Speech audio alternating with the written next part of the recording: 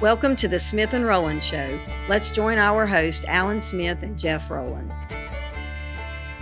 It's raining outside, but the sun is shining in our hearts because this is the time for the Smith and Rowland Unplugged podcast, where you will hear nothing but extreme truth. That's right, ladies and gentlemen, the groundhog has come out of its hole. And we are going to expound on the truth of today. Now, our host, Alan Smith. That was just a good introduction. That was a good introduction. That was a good introduction. It was just absolutely picture perfect. If everybody could have heard it, it was good. Introduction. I went out. How's it going, Mr. Rowland? Going good. We've been discussing a little bit of a gentleman that we've run into here. His name is Jamie Winship. That is Jamie, W-I-N-S-H-I-P, Jamie Winship. He's written a book. He's been around for a good little bit, but he's got one book here. He's got several, I think, but this one the title is Living Fearless, Exchanging the Life of the World for the Liberating Truth of God. So it's Living Fearless by Jamie Winship. And anyways, he's talking when living fearless, we think of a person that's very courageous. You know, you're fearless. But his point here, Jeff, is it's not hardly what you might think. It is more of as Christians, we live with more fear in our lives than we realize.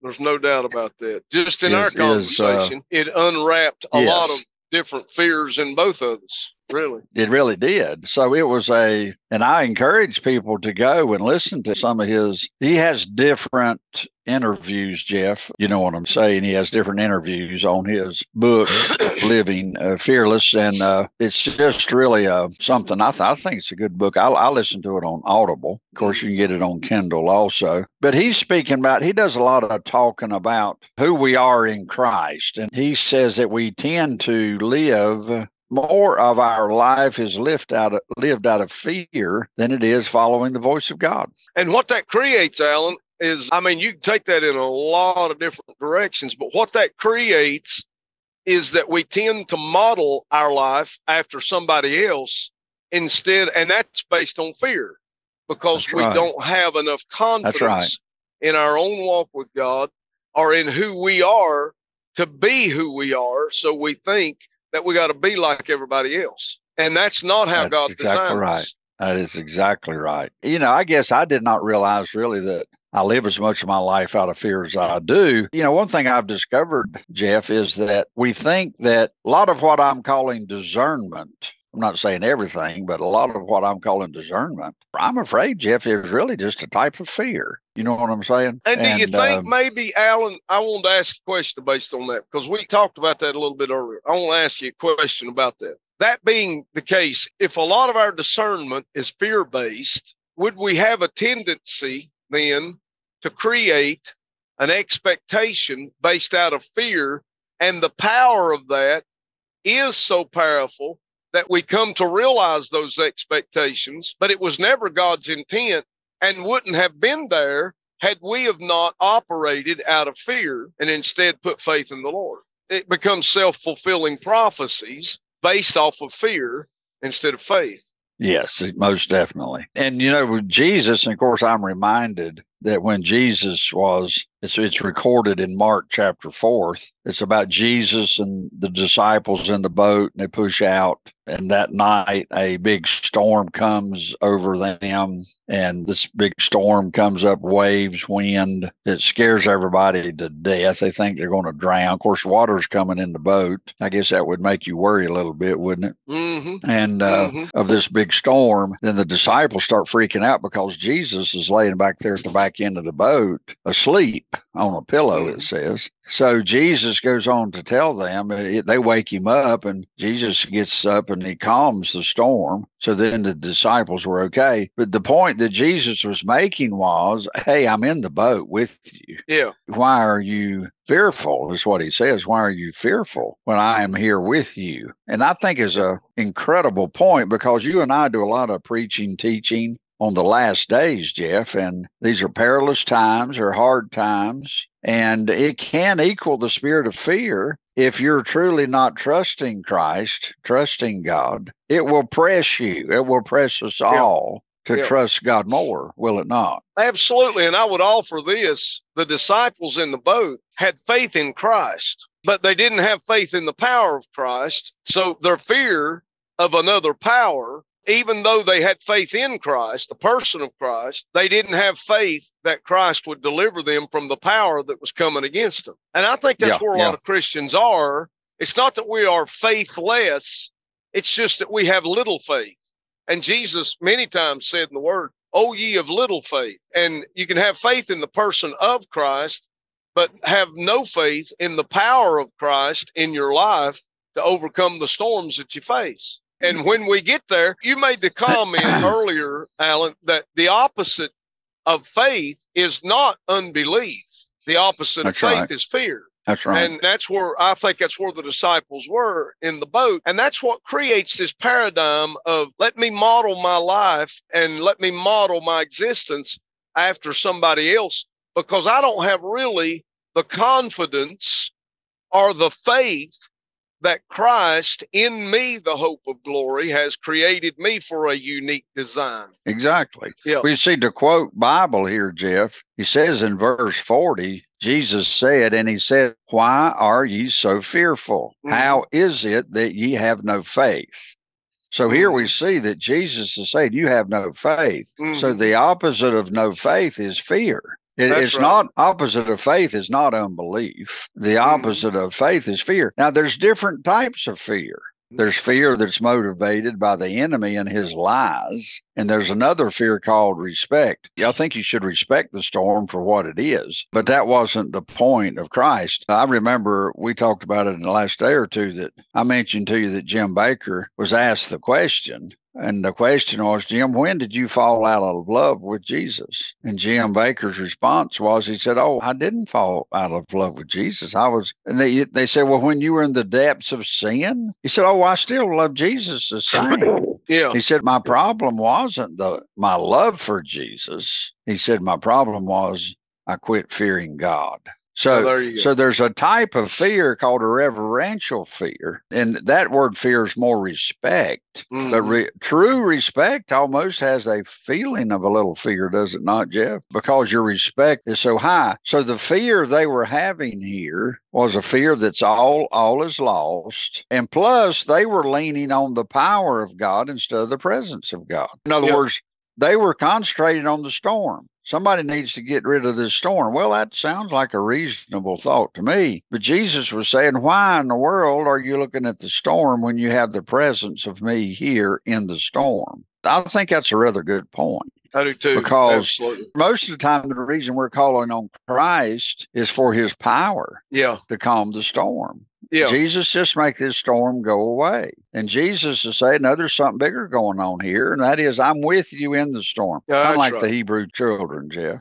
Yeah, that's right. The point was, Jesus says, no, I'm here with you during the storm, which to me says, hey, everything's going to be fine. Yeah, everything's going to be all right. That's right. That's teaching us how to live in his presence. That's something that we've been praying about in our little Friday night meetings, is living in the presence of God, how to live in the presence of God. And I think you just touched on it. Living in the presence of God's probably going to lead you into a storm, not away from it. That's even around it. It'll lead you through the storm, and his presence being with you is the calm that we need in the storm. And having confidence in that, having faith in that, is the removal of fear.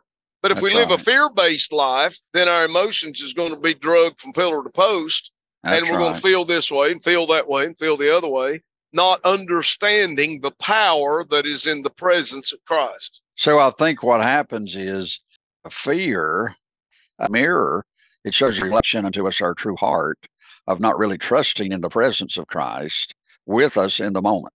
And I'm not saying we won't be tremendously concerned, but there's some people, don't like to hear me and you talk about end times because they say, well, you make me fearful. Well, and I made the statement the other Friday night in the teaching, Alan, and I believe this.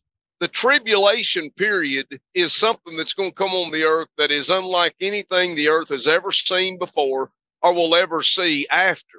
and it is a perilous time. It's also the time that records the greatest revival in the history of the world, the tribulation period, where multitudes will be saved and where the power of Christ will reign supreme over the power of the enemy. And it's all based in faith in Christ versus fear that the world is dishing out. That's I would right. say it in my own life, I have created an expected end based off of fear and come to realize that many times over, and not even understanding that I was in fear as to what caused that whole situation to develop. Our expectations, whether based on fear or faith, can largely determine what we encounter. What I think we need to do is flip our expectations to looking at others through the eyes of Christ and looking at the storm through the eyes of Christ, looking at the adversity through the eyes of Christ,